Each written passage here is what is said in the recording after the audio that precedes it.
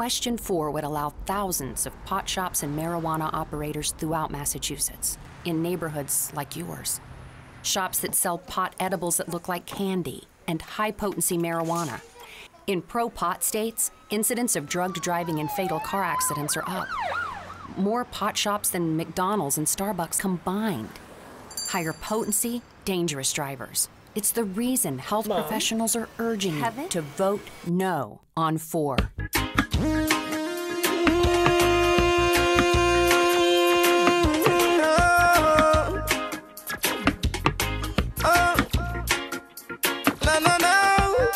I'm a ganja planter, call me the ganja farmer.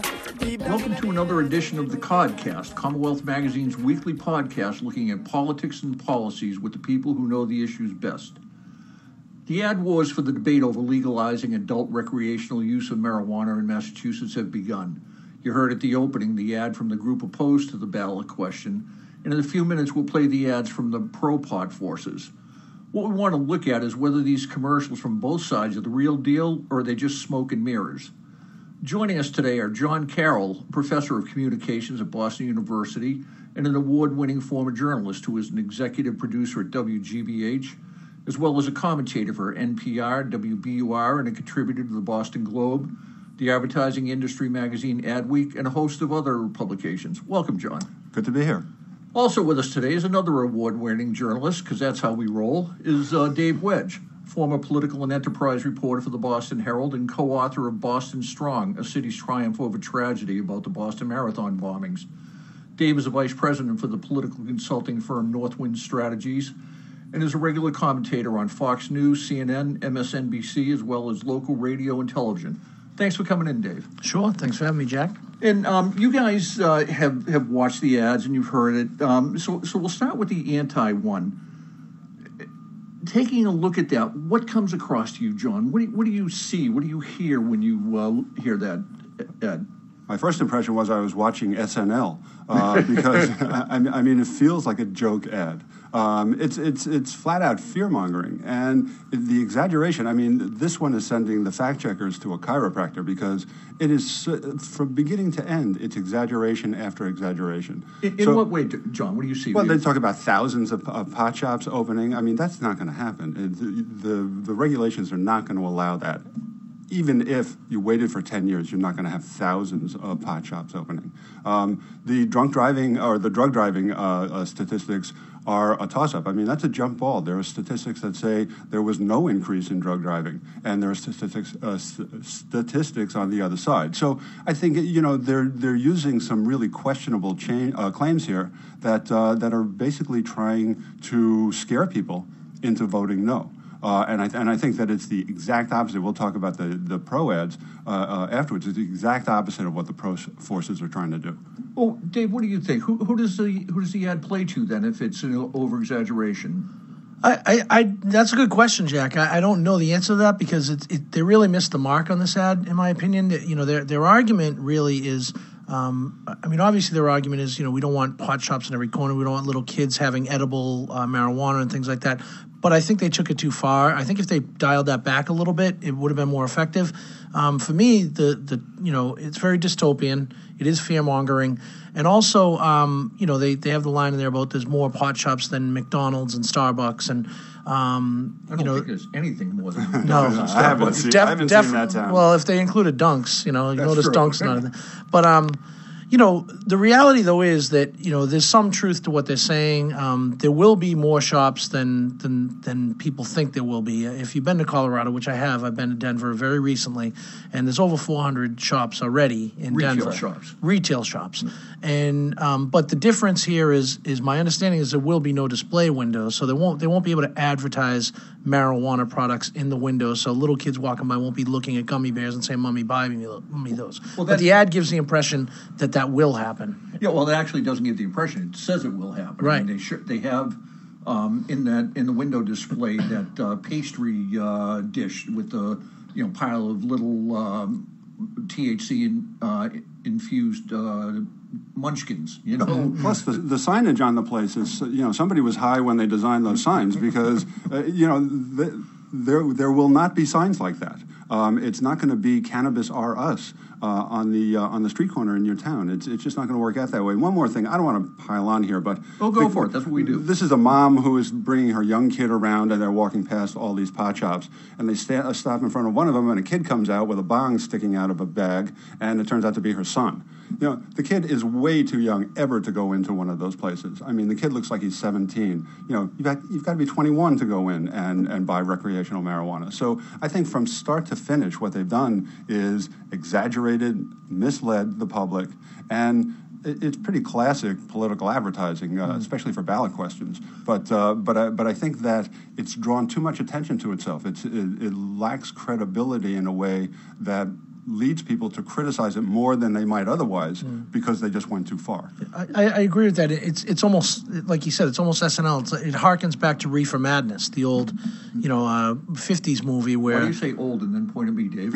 Well, I don't know, Jack. I've known you for a long time. I just meant we're old friends. But no, again, to my point, they have an opportunity here to make a strong argument on some of these issues with, this stuff being legal for kids and the edibles and that sort of stuff, but they went too far. Well, I think John brings up a really good point. When you say it's classic political advertising, one of the things that jumped out to me when I saw it is the same as you, the kid that walks out and he's got the bong and, he's popping something in his mouth. And mom goes, Kevin? And he says, Mom? Yeah. But you look at him, he clearly is a teenager. I mean, I don't think that face has seen a razor yet. And when they're showing the kids across the street, with the smoke billowing from them, they look like young kids as well. But they're not saying anything about the age, But clearly, what they're trying to get across is that if you pass it, your teenage kids will be there smoking. And is that fair, though, to do something like that? Well, I don't know what exactly is fair when you come to political advertising. I think that's a moving target. But I think that essentially what they're trying to do is make implications without actually saying something. So the ad is almost information free.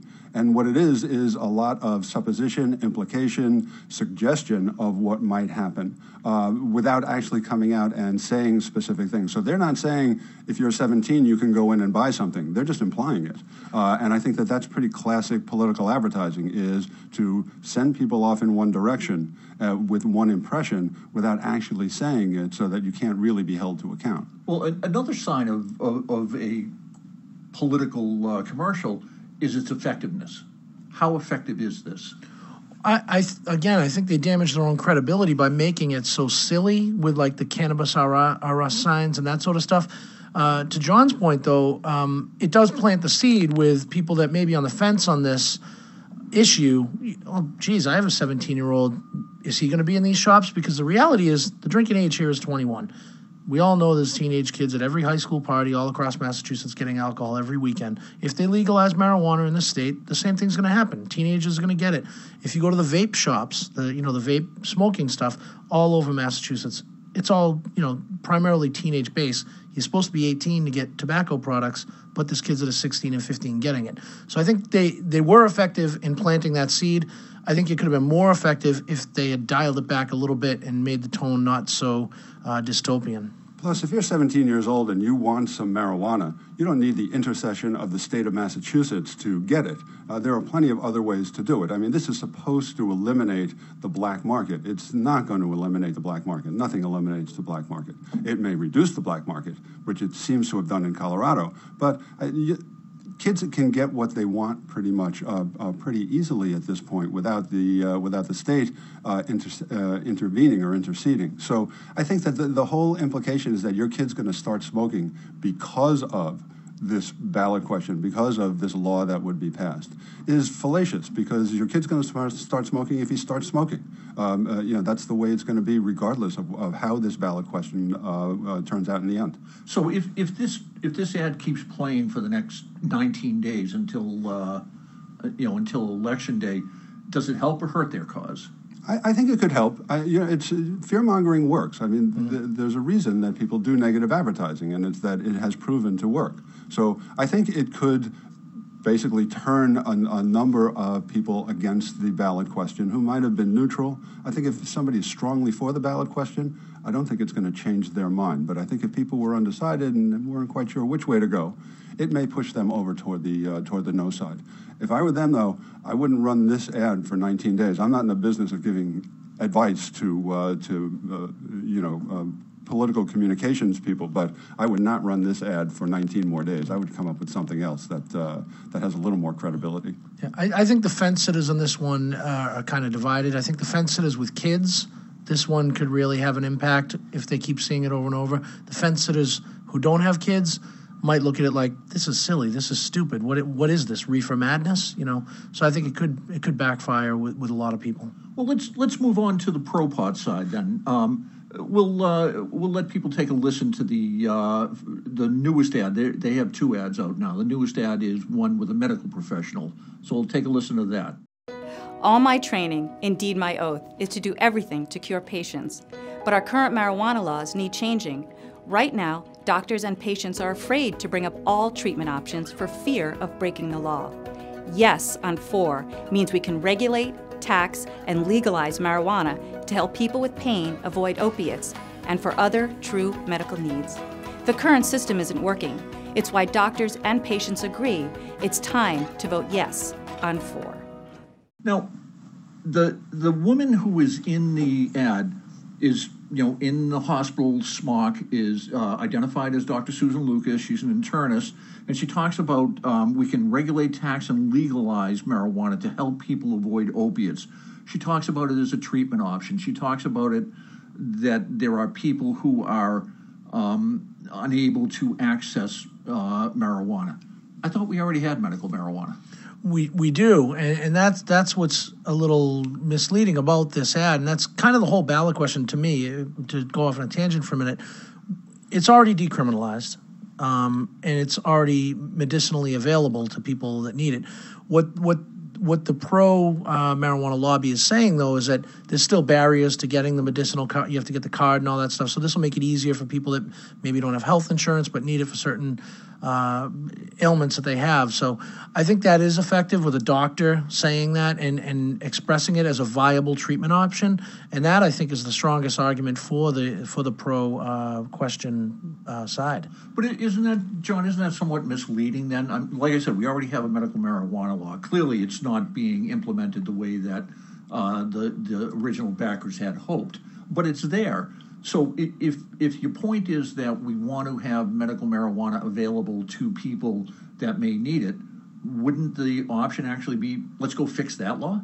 You would think so. And also, the implication is that they need more protection for some reason. They need more legal protection.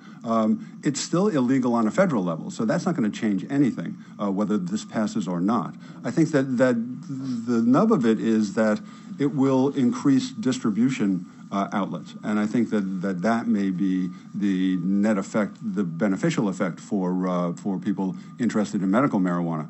But I don't think that it makes a whole lot of natural sense or immediate sense that you tie this into medical marijuana for the very reason you say, Jack, is that it's there. So, and in a way, it may be a disadvantage to them to bring up the medical marijuana issue because that has not been handled in the most efficient way by the Commonwealth of Massachusetts. So if you're thinking, well, they've made a bit of a hash of the medical marijuana, no pun intended, medical marijuana rollout, then how are they going to do with this much wider recreational rollout? So it may have a little bit of a backlash effect. But to me, the interesting thing is both of these pro ads go to authority figures.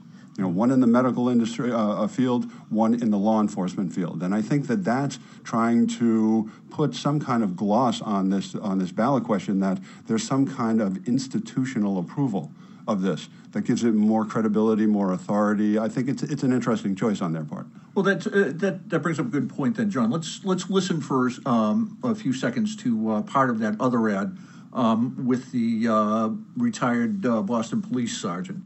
I was a Boston PD cop, and now as a professor, I believe yes on 4 is a smart choice to protect families. Let me explain.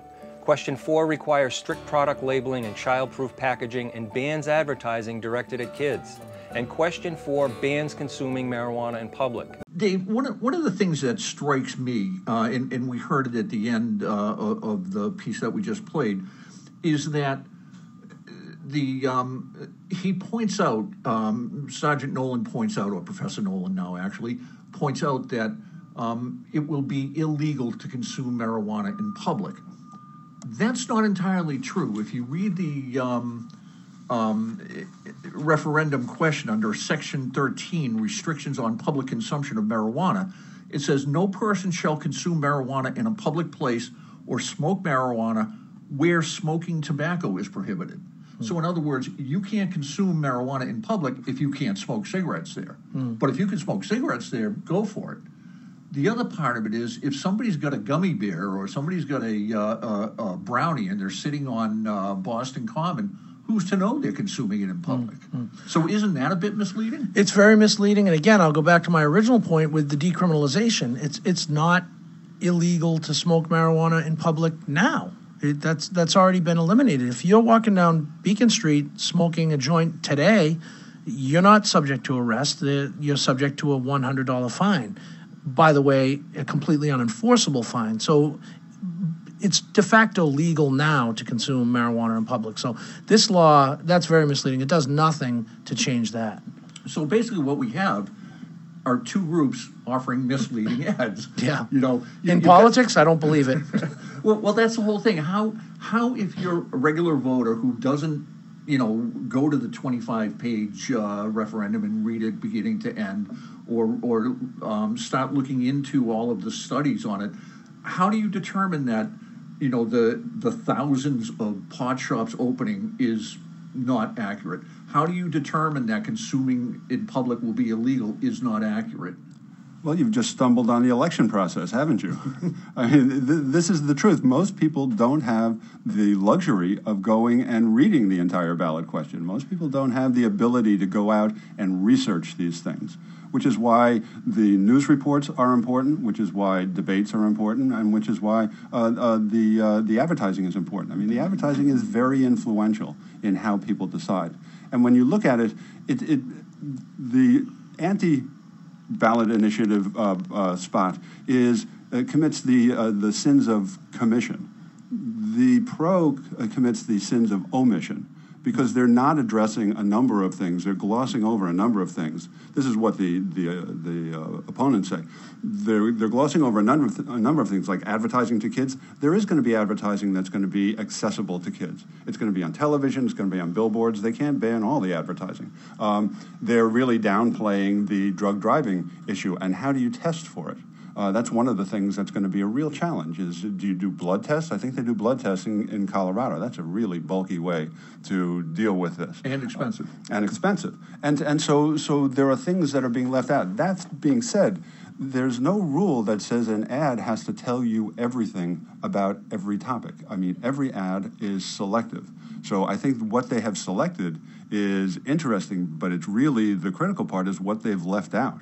Really in both of them. And that's the part where some people can fill it in and a lot of people can't. And that's why people will spend hundreds of thousands, millions of dollars on advertising, because they know that this is going to be a source of information that's going to have an impact when people are in an information free environment or vulnerable because they don't have access to a wide range of information.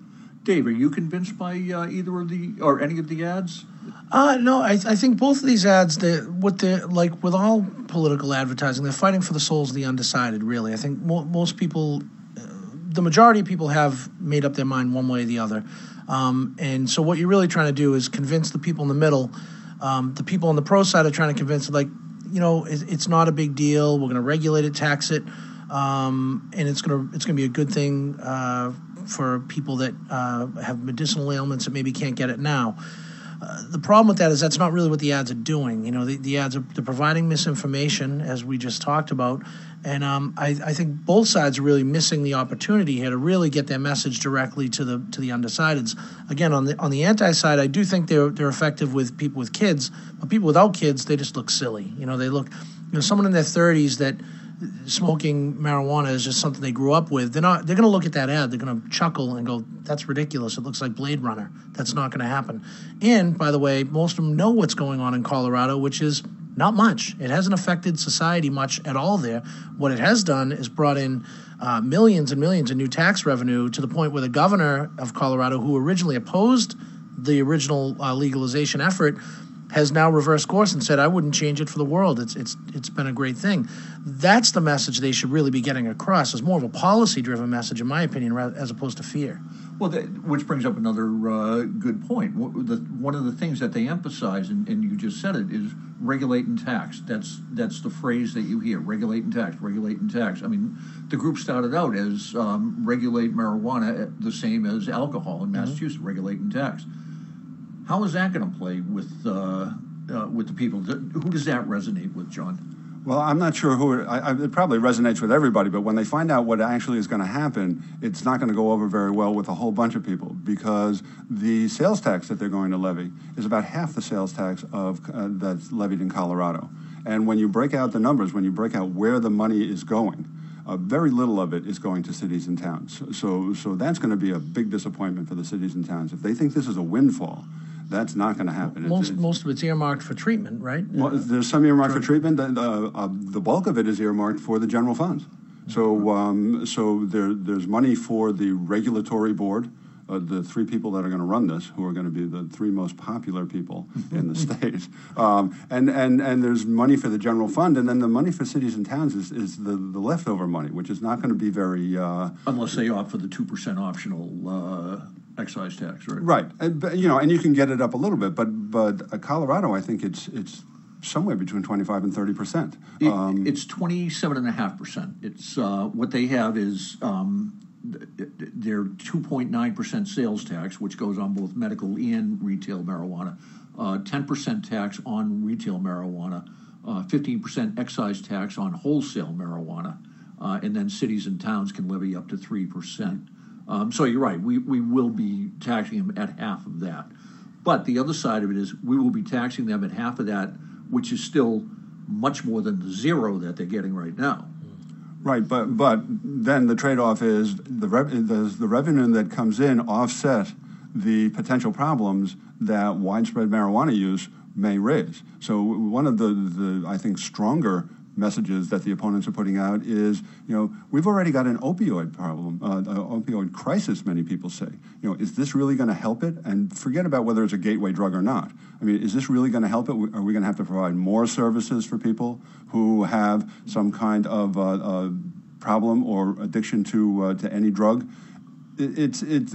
Essentially, the money is not going to be the holy grail that they're looking for, and selling it on that basis, I think, is pretty misleading, because it's just I don't see it happening. I find it hard to believe any significant money is going to go to cities and towns, for one thing.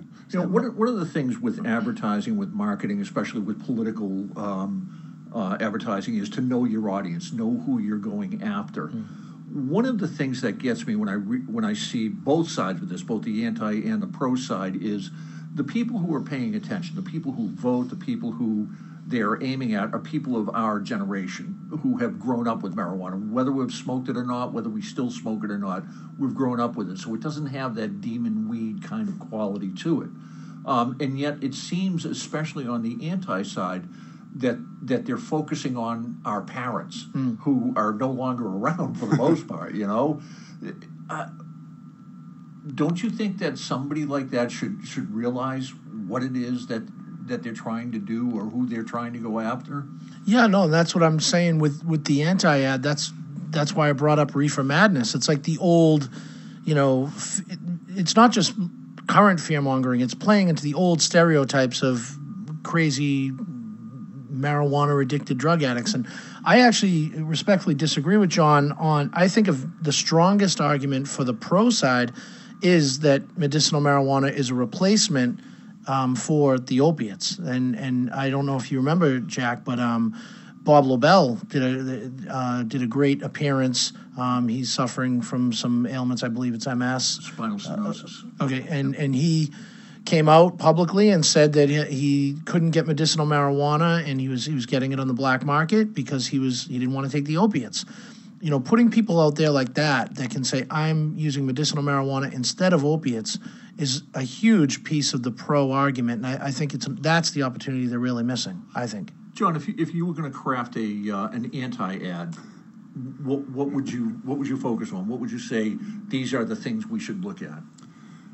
I've been out of the ad business for a long time. This is going to hurt my head, I think. I would go out and focus on the reality of the situation, which is the tax revenues. I would focus on the state bureaucracy. Do you trust the Commonwealth of Massachusetts to carry this off? Boy, that would kill it. Those are the things that I would emphasize, because I think those are realistic day-to-day concerns that people are going to have. And if you go out and say this is going to be a boondoggle of major proportions, I think that there's an audience out there that would agree with you reflexively. And so whether it really addresses the issue or not, whether recreational marijuana should be legal or not, I mean, what it does is it plays into people's pre-existing perspectives that the state really can't carry off all that efficiently. So maybe I don't want to turn them loose in this area. To me, I think that might be something that would resonate, even though it's sort of peripheral to the real issue that's out there. And I think, just to piggyback on that, I think there's an argument to be made on the anti-side that it's too much too soon. I mean, the medicinal marijuana hasn't been around, what's it been, 3-4 years? 2012 they passed it, and I think the first one opened in 2014. Yeah, so it's, much like the casinos, the law's passed, it's taken forever to get these things established, and to John's point, they're not, it's been a mess, the whole situation, but everyone said when this law passed, it's just a gateway to legalization, a full legalization. That was the argument in the political ads then when that ballot question was being discussed, and now there's an argument in the anti-side to say, see, we told you so. Now look, now we're going to be Colorado. Now we're going to have weed tourists. Is that what you want? And I think there's a way to do that in the spirit of the ad that they did, but that one, as I said, goes too far, and it's silly, it's comical, and it plays into the ridiculous stereotypes that aren't true. The other thing that's happened in Colorado, and this might be effective in an ad too, is that real estate prices have gone through the roof. And really? Wealthy pot smokers, huh? Yeah, absolutely. And so it's created a real housing crisis out there. So if people are price sensitive here in Boston, which they are, because it's one of the highest housing costs in the country, that might make them even more disinclined to vote for this if they thought, all of a sudden the housing prices are going to go up astronomically. Well, I think this has been a great discussion. Thank you, guys. Thank you. John, David, thank you very much for coming in. Thank you. Thanks for having us. That's it for the Codcast. I want to thank our producer, crack producer, Aaron Van Leesteen. You can subscribe to the Codcast on SoundCloud or on iTunes, or go to the website at www.commonwealthmagazine.org for other episodes. Thanks for listening. Hope you tune in again.